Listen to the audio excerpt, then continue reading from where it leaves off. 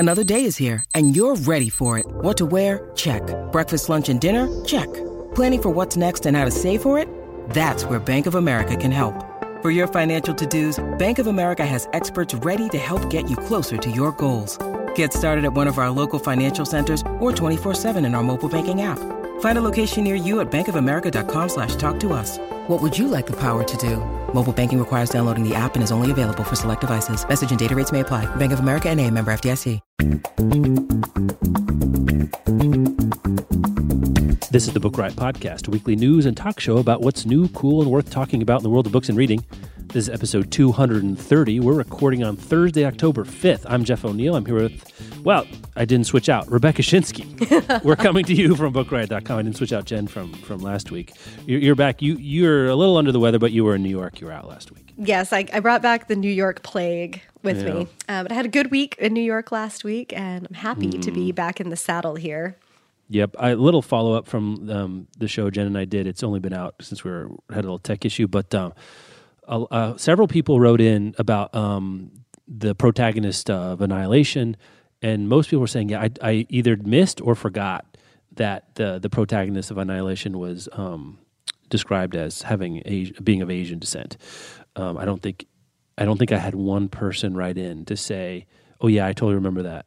Not that matters. I think Jen and I both said we had forgotten, ignored it, whatever.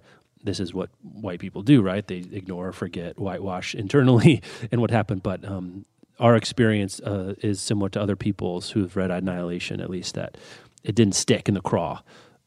That's a different metaphor. It didn't stick in their minds that the female protagonist was described that way. Doesn't mean that that it makes the casting in the movie okay or anything like that. That's just the poll that we did last week. Before we get into it, let's do our first sponsor. All right, our first sponsor this week. Good sponsor for us. This is a great sponsor for us. It's Dear Fahrenheit 451 by Annie Spence, which is out now from Flatiron Books. What would you say to the books in your life? Dear Fahrenheit 451 is librarian Annie Spence's collection of love letters and breakup notes to the iconic and eclectic books she's encountered over the years. This is a Library Reads title, which means it was selected by a bunch of librarians as one of the books of the month. It's a funny and smart collection that has recommendations as well as these letters. And if you are a book lover, which I'm going to make some assumptions about the people that are listening to this show, this is one of those books about books that you need to have on your shelf. Fahrenheit 451 would be one of the very first books I would write a letter to if I were to write this book. One of the very first books, and we've talked about this, but one of the first books that kind of blew my mind in that way of like, oh, this is a thing you can do with books and reading. And that really had an effect on me. It was my first tattoo. And so I'm particularly interested in that piece of this book, but I love this notion of not just an open letter to an author, but a love letter to the book. And I'm really curious about what the breakup notes would be. I've had that experience a few times too. So a full, well-rounded exploration of the reading life. Again, it's called Dear Fahrenheit 451. It's by Annie Spence, and it's out now from Flatiron Books. Thanks to them for sponsoring. It's the most predictably big book news week of the year because we had the Nobel Prize announced, but that's not the big news for us. Not for you and I, it's not. No, my friend, it's New Dan Brown week. We don't get this very often. It's like a solar eclipse, an Olympics. It's kind of, you get this every few years if you're lucky, if you're a fan, like we are of Dan Brown. You got, do you know the story of how it happened? No. Rebecca got a unicorn. I got a unicorn in the mail. On Monday. So the book came out on Tuesday. It's Thursday as we're recording this. And on Monday morning at like 9:45, my doorbell rang. That's earlier than UPS usually comes. I went to the door. There was one envelope. And often I stack up my envelopes of book mail and open them just every couple days. But I just sort of absentmindedly opened it as I was walking through the house. And I looked down, and in my hot little hands, there was a copy of Origin that had come from Random House. And there was no note in it. I don't know who sent it to me, but some magical fairy, thank you if you're listening to this show and you know how much I love Dan Brown, sent me Origin. So I got to start reading it early. I started it Monday night.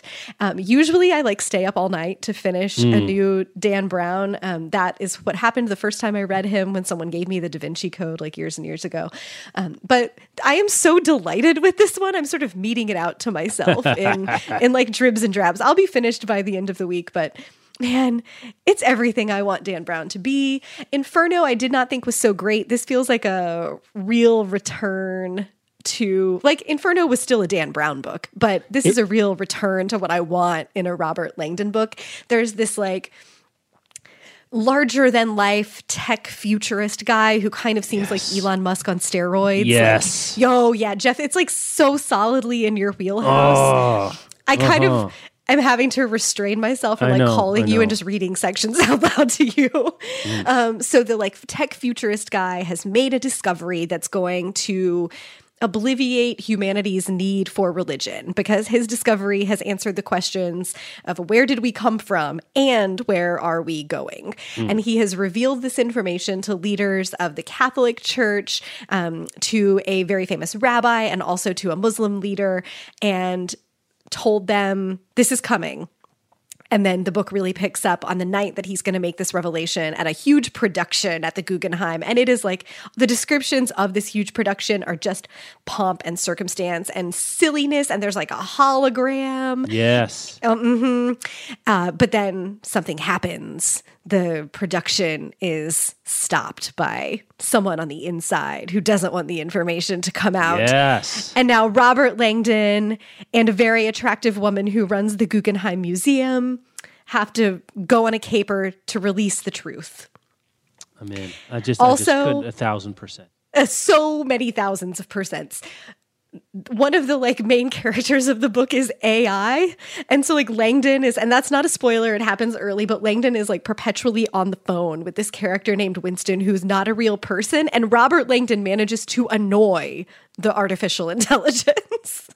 His powers of annoyance transcend species. It's so good. I'm tallying so I can do my Robert Langdon by the numbers post that I usually do for these books.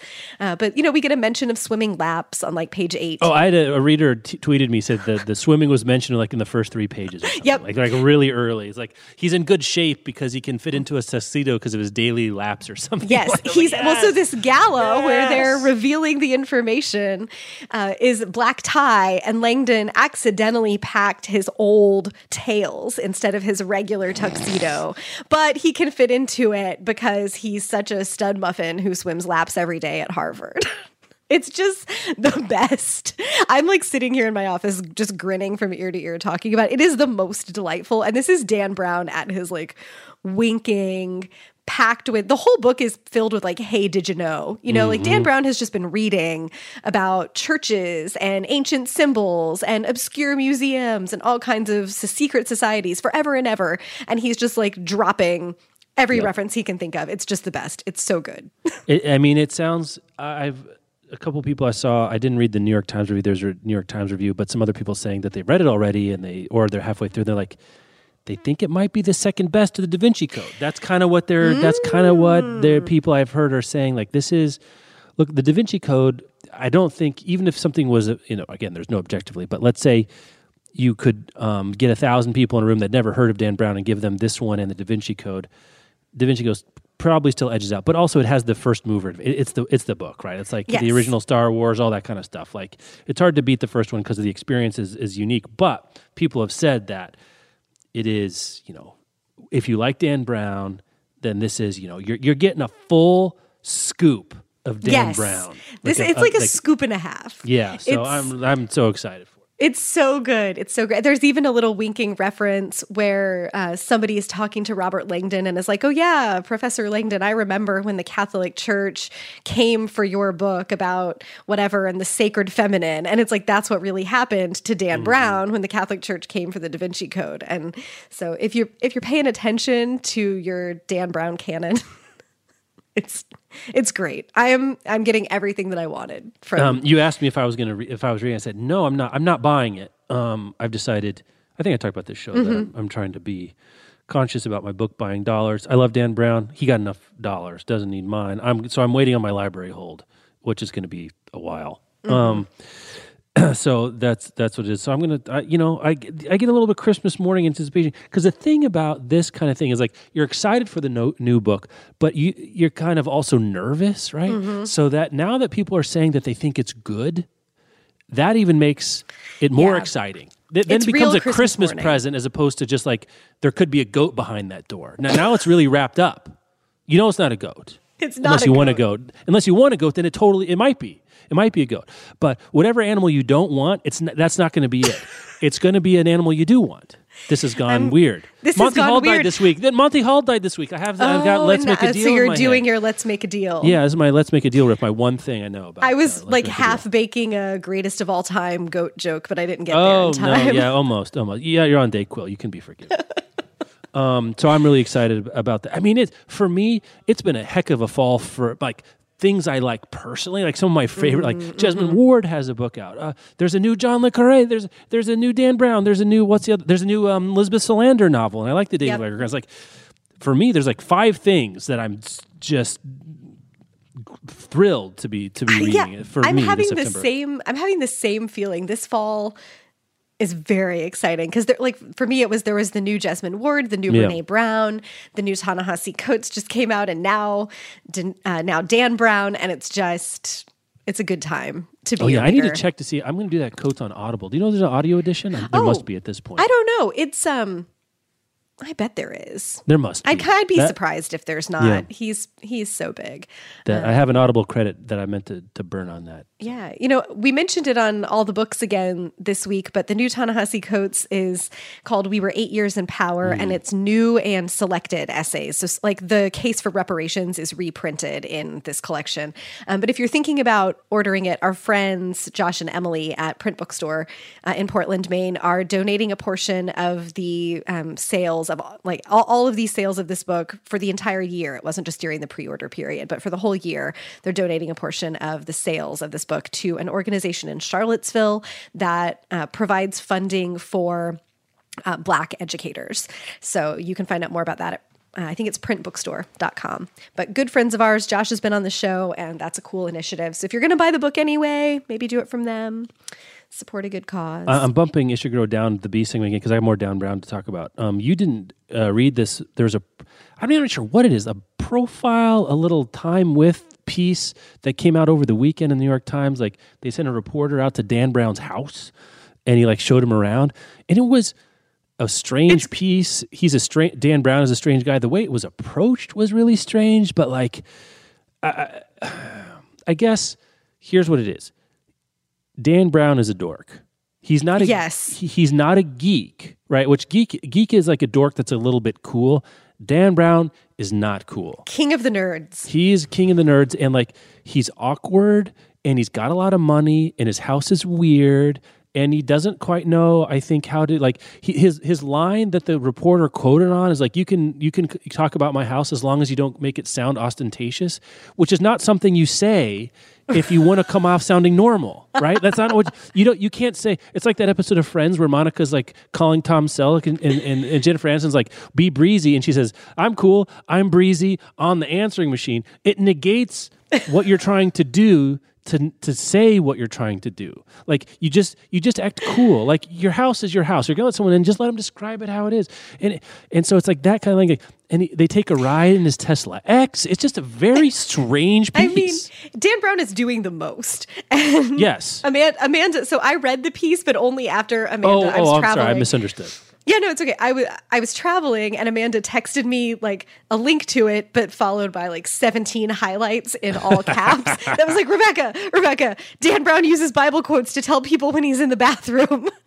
That was a good one. Like the Amanda version of the highlights, I think, was more enjoyable than actually reading the piece. That the writer does end up describing Dan Brown's house as fantastically bonkers, but it's like there's some old edition of the King James Bible open to a certain page outside one of the bathrooms, and there's some verse is highlighted or something that refers to like being in a private space or something. And he's like, that's how people know the bathroom's occupied. It's like, you are so weird. It's so weird. And like, he's talking about how they bought this suit of armor to go in the library, but then moved it because it didn't really fit. And I'm like, they designed a library around a suit of armor? Like, what is, they didn't tell us what the suit of armor was. The pull quote I saw people is like, he says, I write the kind of books I would want to read if I read fiction. And so people were kind of jumping down on him saying like, Dan Brown doesn't read fiction. Like, if you've read the books, and you've read all of these, you can kind of see like he actually doesn't know how these books are supposed to. He doesn't know like how normal fiction works. Kind of like these are weird books and they have weird pacing and weird awkward. That's part of the pleasure of it. Is like this is a different flavor of ice cream, and it's kind of interesting. Like he reads nonfiction about like Spanish monasteries that are built into the sides of cliffs. Like that's what he reads. He doesn't read.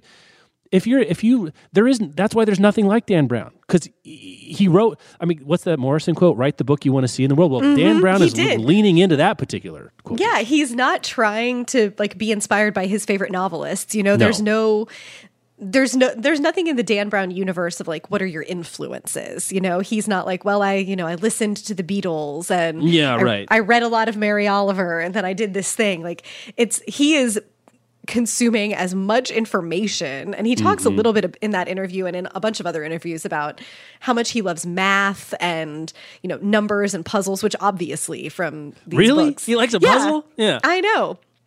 But he's like just dumping, I think he's just insatiably curious, and he's dumping all this information into his brain and then figuring out how to tell a story that can convey all these things that he is utterly delighted by. Like, I think this is why these books work, is that it's clear that Dan Brown is completely delighted by these weird facts and these cool old buildings and these secret societies and all the conspiracies that exist between like religious orders and governments and people who are trying to make major discoveries, and the tension between, in this case, religion and technology. And he's just trying to be like, people, look how cool all this stuff I know. is. Yeah, totally. He, as I said before, he's Rick Steves that wants to be Indiana Jones. Yes. That's what Robert Langdon is, and that's what I think Dan Brown is sort of living out vicariously through that. It's an interesting piece. It is. Like, it's obviously a little wish fulfillment. You know, like Robert Langdon does always end up with some woman who's beautiful and like 25 years his junior and also is very smart and happens to want to kiss him. Yeah. And I have just some so side weird eye for that like wish like, fulfillment also includes the Mickey Mouse watch and how much swimming you do. It's weird. It's idiosyncratic, right? I was making, and you probably haven't had time to listen to the show I did with Jen, but I was making the case to her. This was really a case I was trying to make to Rebecca by proxy, because I'm not sure Jen's a huge Dan Brown, but I was saying like, I think Andy Weir is coming to stand on Dan Brown's corner a little bit. Oh. You see where I'm going with this? Mm-hmm. Like, it's this idiosyncratic, nerdy, dorky even, kind of not good, but also awesome, like genre of book. Like, and that's why it kind of works, and there's nothing really like him, and yeah, that's true. The Martian is so technical. It's so technical, but also it's so dorky. It's also uncool. It's so uncool. And the voice of it is so much fun, though. Like, right. That argument, I am receiving that argument by proxy. I needed some validation for that, apparently, so I had to bring it up again. But we also get Artemis. So we get in November, we get another Andy Weir, which Jen and I were both excited and nervous about that as well. Anyway, so I think that's our Dan Brown talk. Do we have anything else to say now? Maybe maybe in a few months we'll do an after show where we actually get into. We don't get to do it. We haven't done an after show in a while. We haven't. Have you watched Our Souls at Night yet? I did. Did you? Not yet. No. How is it? Just tell me. So Michelle and I watched it. Michelle hasn't read the book. Okay. So we watched it together. She liked it. Okay. I liked it. Mm-hmm. I think I'm not sure it could have been better, actually. Okay. But the ending, I don't know how to do this without spoiling it. The ending felt different. I'm not sure in a bad way. I also think the movie, I guess I was anticipating much more working class people, like how they portrayed it. Mm-hmm. I was like, this is a dirt town, and it's like a leafy kind of middle class suburb. I don't know. It feels like they have. I don't know. I'd be curious what you think. Like some of it, anyway. Well, like Jane Fonda and Robert Redford look like Jane Fonda and Robert Redford. Yeah, that which is not a problem necessarily, but it's definitely. I think they were both great. It was interesting. There was this, Okay. it's that we might have to do an after show about that too. once you Yeah, get around I'm hoping to watch watching that it. this week. It's not a disappointment. I don't think it was a home run. Okay. I don't think it was a home run. But I also think some of the things, once I've seen the movie version, I was like, there's some reason that it's better as a book. But we can talk about that some other time. But definitely worth watching. Like Michelle enjoyed it. Like if you like, love stories, you like quiet movies about people that are character driven, especially if you are interested in this later in life story, very cool. I mean, it's awesome. I'm glad they made it. I mean, it's a Netflix thing. Unless Redford demanded $20 million, which I can't imagine he does at 81 years old or whatever now, but like it probably wasn't that expensive to make. It was amazing. It's like kind of like I was talking about Jen, like The Brief History of Seven Killings being made into an Amazon series blow my mind. There's an adaptation of Our Souls at Night that's like basically a filmed play. That's amazing. Like it's incredible that we get that stuff now. But yeah, it was good. I have more to say about, but I don't want to spoil the book or the movie that people haven't seen it yet. Why don't you tell me about our next sponsor, and then we'll talk about book awards. Then we can go into like top level thing that actual book people care about, and not just our idiosyncratic desires and wants and pleasures. Book of the Month is back. Today's show is supported by Book of the Month. Book of the Month makes reading more fun and discovering great new books easier than ever. Every month, they pour through hundreds of new books and select 5 new hardcover releases that are truly worth reading. You pick your favorite, and they ship it to your door in a fun-to-open box. From there, you curl up, get lost in a great story. Then you come back next month, do it all again. Book of the Month only sends you books you've chosen, and they make it easy to skip any month if you want, so there's no need to get a book until you're ready. You fall behind, you're not ready, you go on vacation, you just want to pause. Totally easy to do. So no matter how often you read, you'll save money on books you love with lower prices and free shipping. Head over to bookofthemonth.com/bookright to see their current selections and get your first book for just $9.99. That's bookofthemonth.com/bookright. Get your first book for $9.99. Book of the Month, bound to delight. They pick good stuff. If you like buying hardcover books, you want a hardcover book. It's also a good way. It's kind of like joining a gym. Like part of the reason that you go to a gym is you want to go to the gym. Part of the reason you subscribe to a gym membership is you make it easy to go to the gym. Like I have this membership, so I should go to the gym. Like you sign up and you get a book. And I think a lot of people do get stuck on a lot of civilians. Probably people listening to this show, find books. But even I have this trouble. I get stuck. I don't have something ready to read, and like I flail for a week before I pick something else. The easiest thing to keep moving if you want to keep reading is to have one ready. You have one coming up. When there's one coming. You've got one to get excited for. Just enough curation so that there's a few books that you can pick from, but then you make that final selection like that. So, Book of the Month, go check it out. Our Book Riot Insiders they're on midnight on the last of the month. They're waiting for the Book of the Month picks to roll over. So that's also fun too. What they get picked this month, you can find out about other great books, even the one that you don't get shipped to. You can find about that too. Thanks to them for sponsoring this show. Nobel Prize. All right. By this time, if you're listening to the show, you've heard. But if you haven't, Kazuo Ishiguro wins the 2017 Nobel Prize for Literature. I have to say, I am shocked. Very surprised. Why are you shocked? Are we shocked for the same reasons? Well, I think his is just not a name that has been kicked around a lot as a contender. Like there aren't a whole lot of Japanese writers whose names do get kicked around as a contender for the Nobel, but when there is one, it's usually Haruki Murakami. Mm-hmm. So I'm surprised. I'm kind of delighted by this, though. I love Ishiguro. Me too. And happy to see him have this attention on the world stage. But tell me why you're shocked. 3 English language writers in a row. Monroe, Dylan, Ishiguro. I'm shocked. I'm shocked. We're getting the whole English colonies. Maybe New Zealand next, Australia. Tim Winton out and down in Australia. Maybe something like that. Yeah, it's not a name that. I mean, I think. Look, I don't know enough about world literature to say X should have won this above Y. I still think there should be more women. Historically, it's been very bad. That's all in the background of this. But it's a person of color. It's an English, right? He lives in England. He writes in English. Remains of the Day and Never Let Me Go are the 2 most well known. Never Let Me Go blew me away when I read it, 10 years ago now. I don't even remember when that book came out. He's an interesting guy. He's a beautiful writer. Remains of the Day is it's almost like a William James or a Henry James novel. Mm-hmm. And then Never Let Me Go is this near future dystopia, almost horror. In a very light horror kind of way. The Buried Giant's also like a genre riff. So that part of it makes sense in terms of capturing our current literary moment where genre cross-pollination, I think whatever this era of literature we remembered for, I think that's going to be it. You know, Colson Whitehead is, you know, a good example. Other people dipping into different genres. Literary fiction itself becoming more of a genre. If you don't dip into only genres almost, it's interesting to think about it that way. So yeah, I'm thrilled.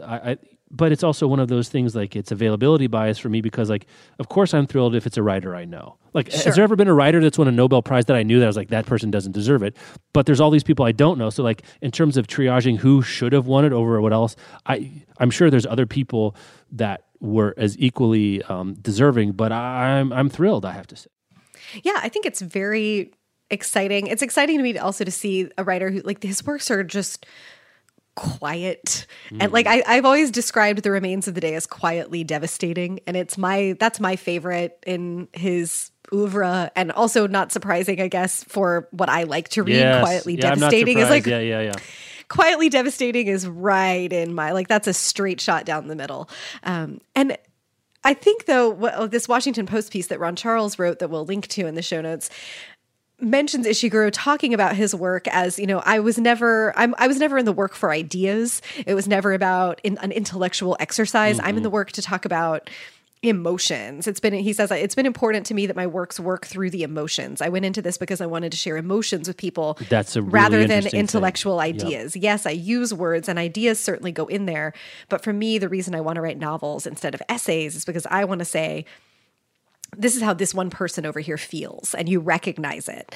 And fiction that does that is so powerful, and Ishiguro is a master of it. But the literature of ideas, I think, not to like poop on the literature of ideas at all, but the literature of ideas is usually the literature that gets held up as deserving of awards. And we like to poo-poo on, or not, not me personally, but I think like the literary establishment sort of looks down their nose at books that have emotional impact, like feelings are somehow secondary to what you think, as if these things can even be extricated from each other in our real experience of them. So I thought that was very cool. One of the quotes, Sarah Danius, who's the permanent secretary of the Swedish Academy, is talking about Ishiguro's work. And she says he's exploring what you have to forget in order to survive in the first place as an individual or as a society.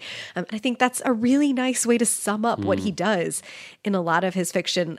Like you, I'm sure that there are just a ton of deserving writers with bodies of work that I've not heard of, that are writing in other languages and other cultures that I don't know of or wouldn't have access to. And so I don't want to play the game of who deserves it more than who. I do want to see more women win this award, and I'm 100% fine with calling for someone to pay attention to it. Like, yes. This is the 114th time that the Nobel has been awarded in literature, and Ishiguro is the 100th man to win it. And that is just not a ratio that is acceptable by any contemporary standards. So let's start counting Nobel Prize winners and gender the way that we count other things to try to get some equity there, or even something approaching equity. Like 14 to 100 is just not cool. Yeah, and it's so lopsided that maybe people can do whatever they want, but for my mind, it's not so much as like, because you could pick women for the next 50 and you're still screwed up. Like, maybe almost start, like, can we start from zero, or like start from, like, just do better going forward. Like, I mean, there's 50 women that easily could win the Nobel Prize for literature. I'm not saying that's not possible, but I don't think anyone's asking for it. You need to get to parity in the next 60. So they all can do. People are asking for, like, could it be every other one? I mean, could we go, you know? Although, like, I'd be cool with it if they just awarded it to women for the next 60 I'm saying years. that, but I don't think most people who have a critique of the Nobel Prize is like, the next 70, until the next 70 are women and it's 70-70, we're going to be pissed off. I don't think if it would be every other year, I think people are like, okay, that seems cool. Now, you definitely could go over that and you would not be choosing undeserving winners, but like, there has to be some cognizance of what is going on in the world. I have to say about Ishiguro, I kind of am sleeping on him recently. Like, I'm just looking at the books that have come out recently. Like, I loved Never Let Me Go. I liked Remains of the Day a great deal, but he's published other stuff that I just didn't read. I didn't read When We Were Orphans. Did you? Artist of the Floating World? I didn't read that. A Pale of the View of the Hills was a debut novel, so I mean that's not necessarily. Nocturnes, 5 Stories of Music and Nightfall in 2010. That sounds interesting. The Unconsoled, like. Why did I miss this? Why? Because this my personality is if I like an author, I'll just read this stuff. But for whatever reason, I just stopped. I don't know. That's weird, right? It's strange. That's strange. Just kind of falls off the radar sometimes if there aren't. Did you read any of these other ones? I didn't. I've read Remains of the Day and Never Let Me Go, and I think I started The Buried Giant and got distracted. Like, I don't remember disliking it. I just also remember that I didn't finish it. But I've wanted to go back. I've read The Remains of the Day like 3 or 4 times, I think. I really, really love that. Buried Giant, my memory of people's reaction was divisive, which is interesting to me. I like that some people love it, some people hate it. I always find that interesting. It wasn't universally adored. I'll have to go find the Twitter thread to put into the show notes here, but there's a great bookseller named Kenny Coble who's... I saw that. Yeah, he's in the Pacific Northwest. I've followed him on Twitter for years. He's a great Twitter follower. Lots of booksellers are great Twitter follows. Tons of recommendations, but he is just a diehard Ishiguro fan. And he is also of Japanese descent. Kenny's Japanese American and Ishiguro is Japanese and British. And he was writing this morning about what it means to him, why he's been a bookseller, what it means to him to see someone who's telling a story that he can relate to and a writer that he can relate to win the Nobel Prize, how significant that was. So a cool thing to have grounded in, like, we have to remember that these books go out to real people who are really reading them, and that literature impacts our lives in these important ways. So who wins these awards matters, because these are the books that will be lifted up and handed to people as important, which kind of circles back to, like, it's great that a person of color is winning this. It is important for women to be awarded these books as well, so that not just women, but people of all genders can read books that aren't just about men. Also interesting. I was wrong. Real-time follow-up. I was wrong. Alice Munro won in 2014. The woman who won in 2015 was the Belarusian. What's her? I just realized that. I think it's Svetlana Alexievich. I'll put the link in the show notes. So there was another person in between. So it wasn't 3 English language writers in a row, but still 3 out of 4. Is pretty good. The other thing that strikes me about this is a book that's on shelves. You can go buy Ishiguro in Barnes & Noble today.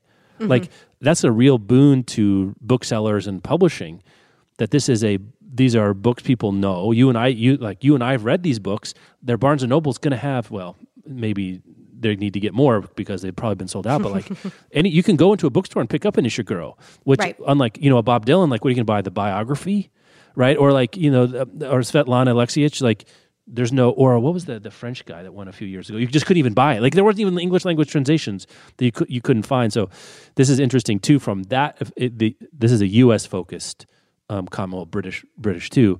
Like, these are books that are on the shelves that already sell copies. Never Let Me Go is like, you wouldn't be shocked to see that on the paperback favorites table at Barnes & Noble. You just wouldn't be.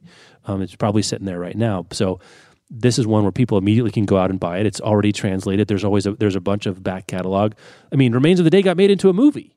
I think Never Let Me Go did too, actually. And a good one. It's a good movie. Yeah, Anthony Hopkins and Emma Thompson.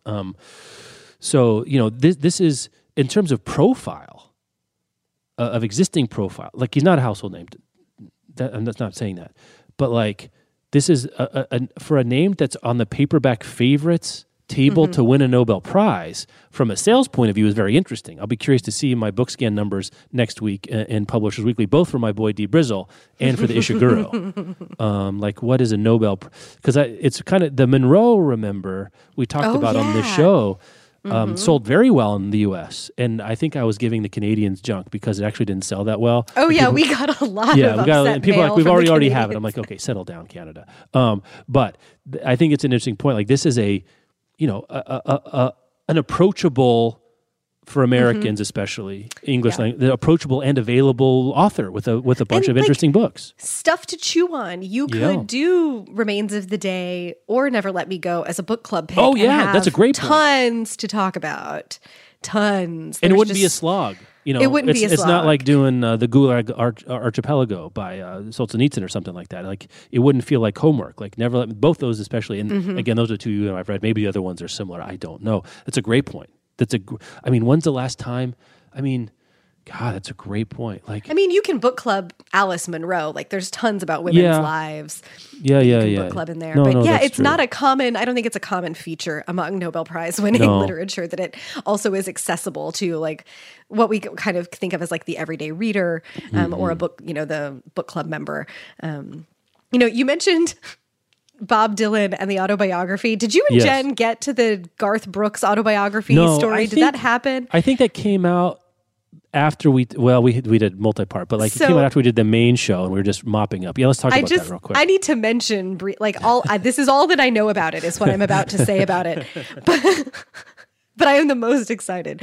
Garth Brooks is going to write a 5-volume autobiography, memoir, whatever, about his career.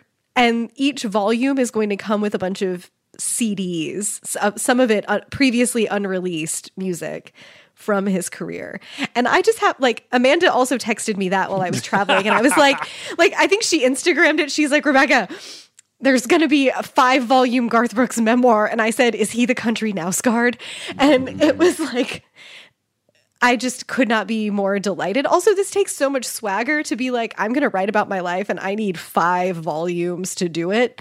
And if you're familiar with weird copyright stuff at all, you know that like you can't get Garth Brooks music on iTunes or Spotify or any of those things. Like you can't find many Garth Brooks videos on YouTube. They have locked all that business down. Like if you want Garth Brooks, you have to buy CDs. And there have been weird things where it's even been very difficult to do that. So like now, if you are a Garth Brooks fan at all, which like goes deep into my childhood, you can buy 5 volumes of Garth Brooks writing about his life and also get a bunch of music. And this is like talk about fantastically bonkers. Like I think this is fantastically bonkers. 5 volumes.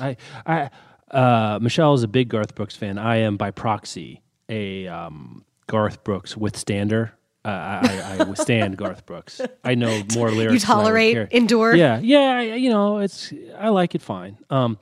But I will say about Garth Brooks, the size of his ego, making his ego bigger has never been a Garth Brooks problem. Oh yeah, he's doing just fine. He does these very, I don't even know what you call them. Like, he does a lot of, in the old days, at least in the 90s, a lot of Garth Brooks giant stadium shows where it's like a spotlight on Garth Brooks and he just sings like in the band as the background. Like he's not afraid, and he does like Garth Brooks anthologies, like there's been a million of them and whatever. So like, I guess this is a objectively strange thing, but if you would have said there's a country star that's doing a 5-volume autobiography, like who is? I'm like, that's Garth Brooks. Like it's got Garth Brooks like written all over.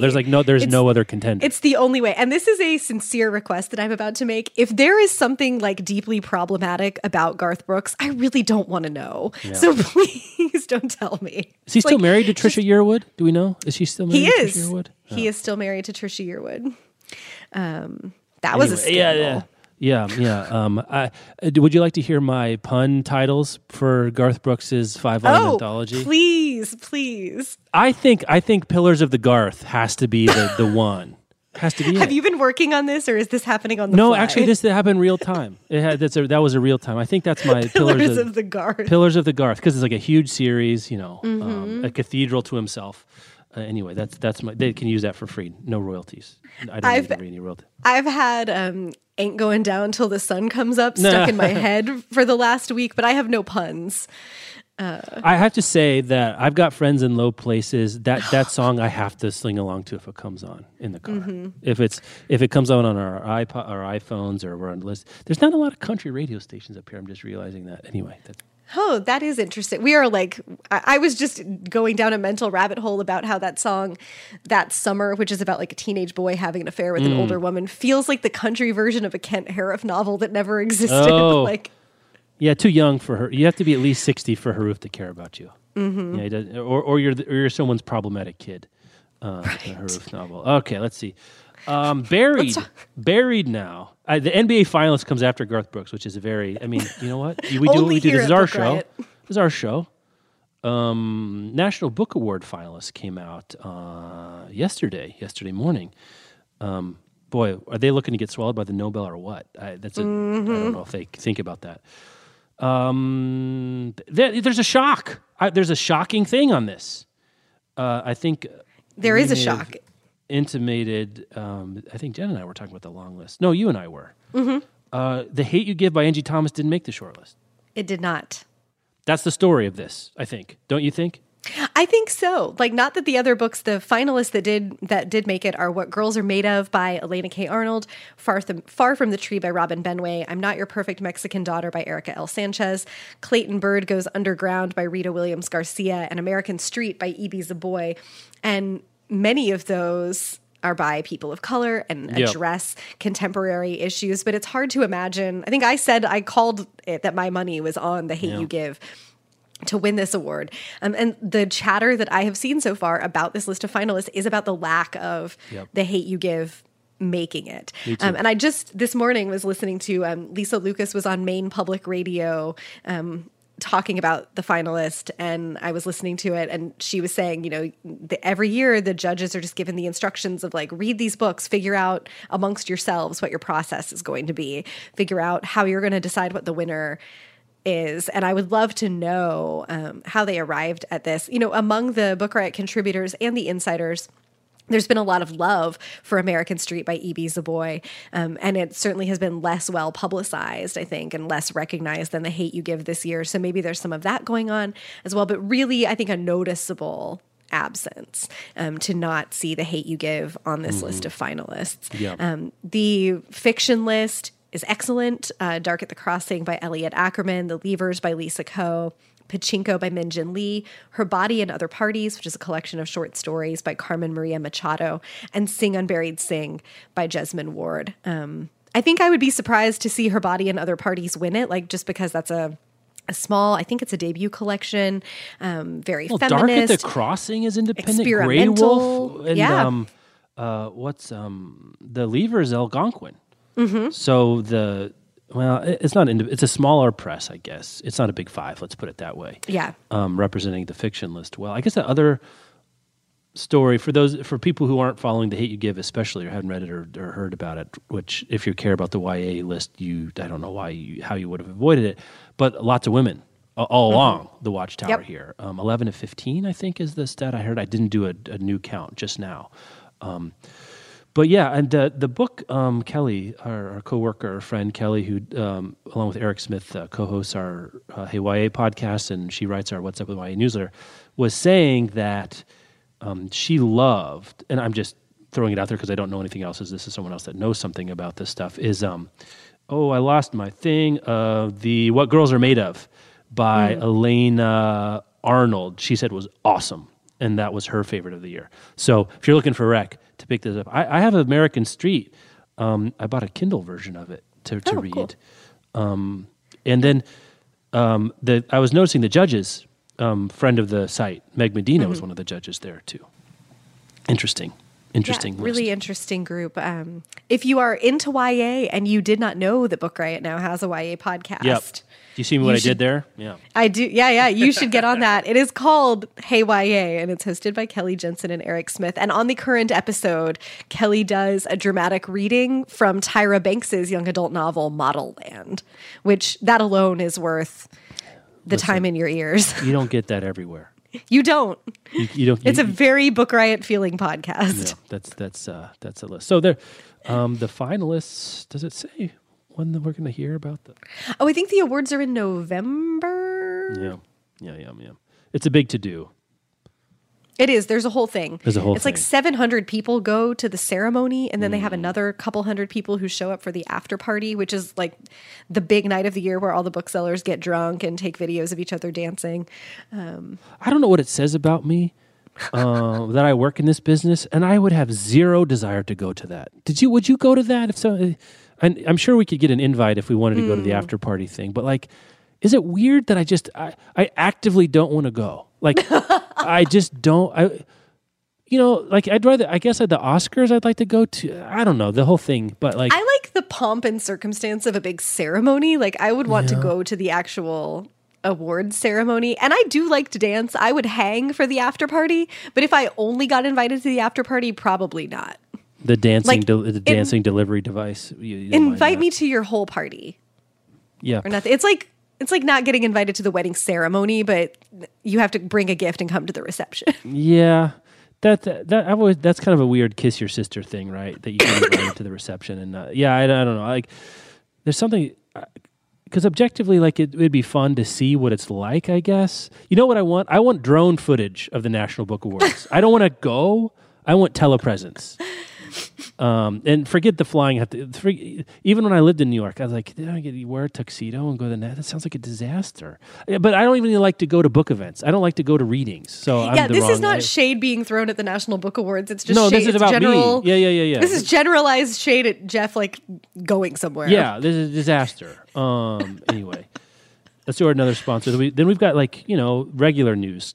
Book Riot podcast news type things to talk about after all this stuff. And 7 minutes in which to talk about it. I know. Another sponsor this week, 27 Hours by Tristina Wright. A lot of Book Riot contributors really excited and thrilled with this book. Let me go this. So fans of the world building of Shades of Earth by Beth Rivas on A New Planet, the war and changing perspective about the enemy in Legend by Mary Lou, and the diversity of sound by Alexandra Duncan will love this new inclusive novel from YA author Tristina Wright. I want to get that out there first, some read-alikes first, because an author you haven't heard of sometimes, like, what world are we dealing with here? So here's the synopsis. Rumamora fears two things: hellhounds he can't kill, which frankly now I'm afraid of that, and failure. Jude Welton has two dreams: for humans to stop killing monsters and for his strange abilities to vanish. But can a boy who loves monsters fall for a boy who kills them? Nyx Lorca keeps two secrets. The moon speaks to her, and she's in love with her best friend forever, BFF. I said that out loud like I'm 1,000 years old. Dahlia.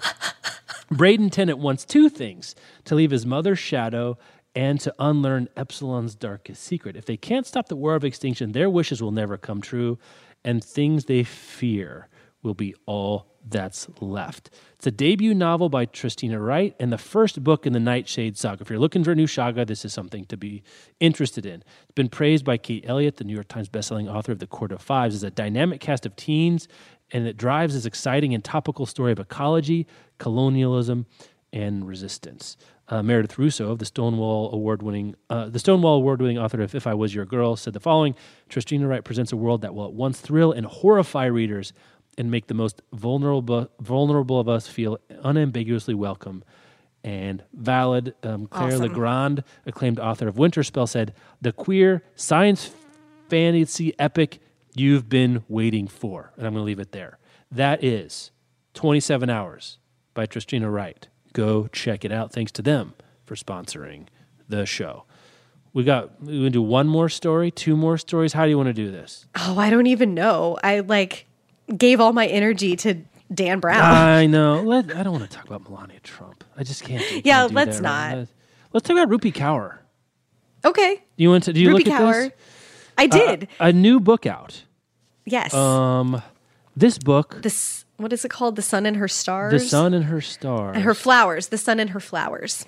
This book has sold 90,000 copies.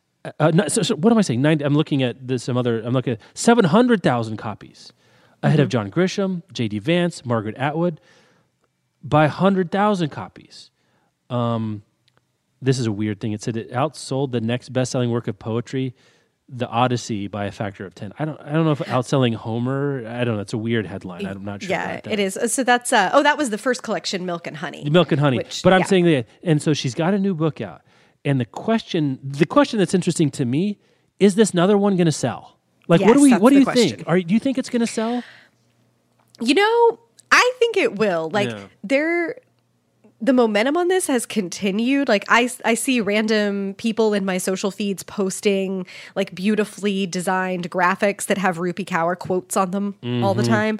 And a lot of her success was due to having a huge online following, especially on Tumblr. She has a huge Instagram presence. Her quotes are very Instagrammable, and I think that it'll be big. I'm not sure that this will eclipse the sales of Milk and Honey, just because it's really difficult to eclipse those kinds of sales if you're anybody, but especially if you're a poet. We talked last year about how shocking it was that a book of poetry was selling 1 million copies. And that's it's just incredible to have done that once. So to do it twice is a real, can lightning strike twice kind of question.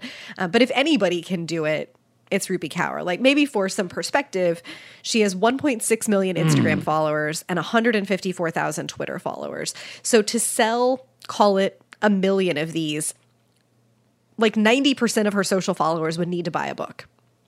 And that's pretty tough. Yeah, I mean, to sell the number of books that Milk and Honey sold, you need people that don't know anything about books buying it. And I guess the question is, how will they even find out there's another book, right? Like, you know, like, I think that's a real issue for some of these things. Like, you sell a big book, then how do you get plugged in to know that there's another one? Like, is the second one going to be recommended virally from person to person? Like, we heard, because when we first were covering the sales of Milk and Honey, off the chart sales last year, we were hearing people say, yeah, I heard about it and someone bought it for me and I saw it. And like, that kind of virality, I don't care how many Instagram followers you have, that is not something you can manufacture. And I will be fascinated to see, like, is this a hit or does she have a fan base? And those are two very different things, right? Like, I think the same question is going to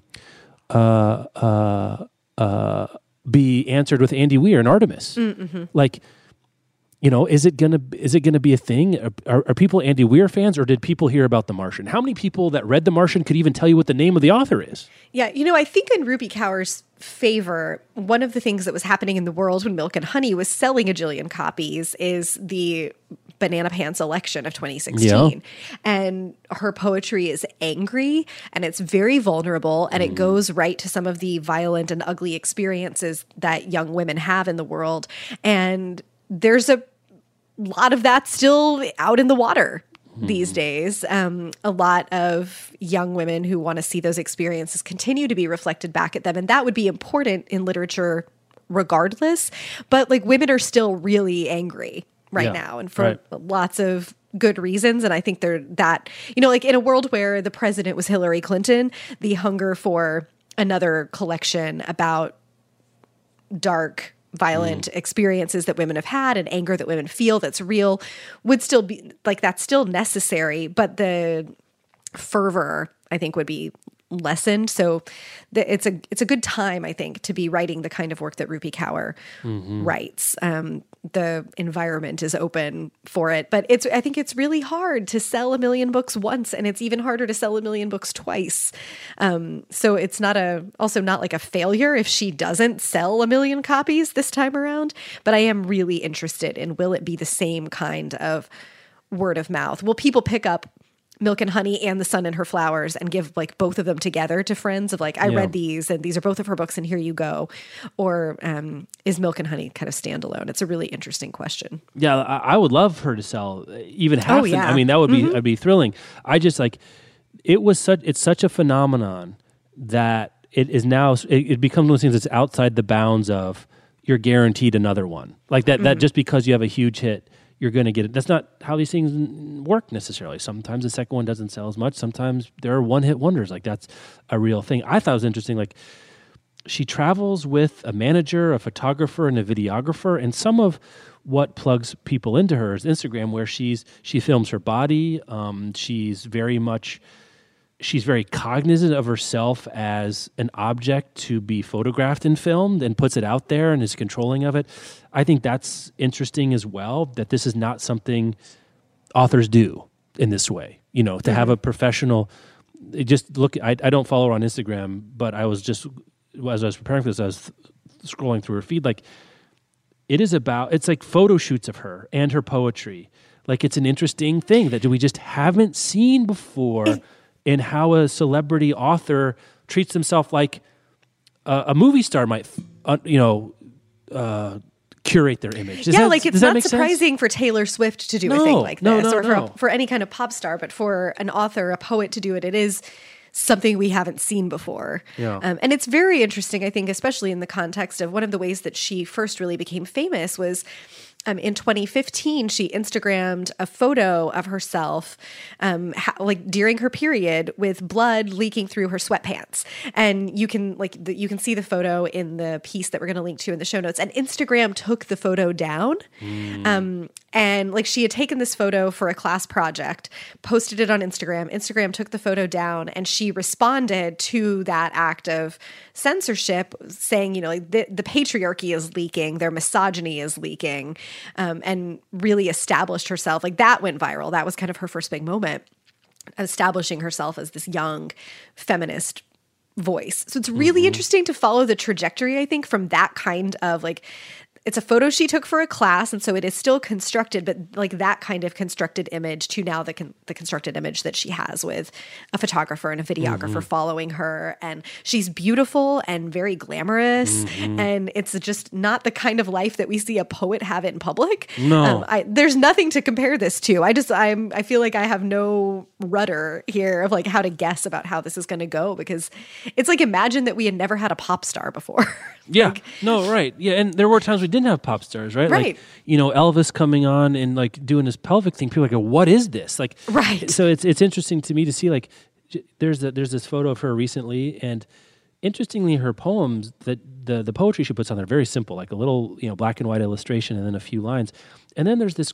It's not crazy. It's very elaborate picture of her sort of covered in flowers, shot from on top of a ladder or the ceiling or something else that may. It's really interesting, and I don't know if it's one of those things that's the exception that proves the rule, or if it's some other way of selling books or selling personality or constructing an image. Like, is she a poet that's also a performance artist kind of thing going on at the same time? I guess it's fascinating, a totally fascinating thing. And the second book, I think, will be telling. I think, you know, what is this thing that's going to happen? An amazing story, and. I'm fascinated by the whole thing, and the sales are just kind of that's the data I can hold on to. It's like, okay, that's where the rubber meets the road, right? Does it happen? Yeah, in sales. I would be interested to hear from our listeners because when we first started talking about Milk and Honey, a lot of you guys did tweet us and email us about how you had found out about it. Did you know there was a new book? And if you did, how did you find out about it? Yeah. And are you going to buy this one? Right. Yeah. She doesn't follow anybody on Twitter. She doesn't follow anyone. That's weird. She doesn't follow anyone on Instagram. Huh. Isn't that strange? Anyway, it doesn't matter. Just notice. Podcast at bookriot.com. Yeah, let us know. I'm fascinated. So that's October 3rd. So I got sales I got Ishiguro sales. I got Dan Brand's. You know what? A glass of Merlot and my Publishers Weekly. It's going to be nice. Wild Saturday night. It's going to be nice. At least I won't be at an award show. I'll tell you that much. I'll just call you up and read you a little of that's not nice. That hurts my feelings. Don't do that. No, I'm kidding. Thanks so much for listening to this week's show. You can email us, podcast@bookriot.com. We want to know about what's your favorite Ishiguro. If you've read the other Ishiguros besides the one Rebecca and I have read, I'd like to hear about that. And we can talk about it next week. Follow up about that. We'd like to hear about, your Rupi Kaur experience, if you've bought and liked the Milk and Honey, and if you're interested in The Sun and Her Flowers. If you're a librarian or bookseller, are people asking about it too, like the secondary factors that question. I'd like to hear about that. You can find show notes for this and all back episodes of Book Riot Podcast at bookriot.com/listen. And I guess that's our show. Yep. Have a good one. We'll be back next week.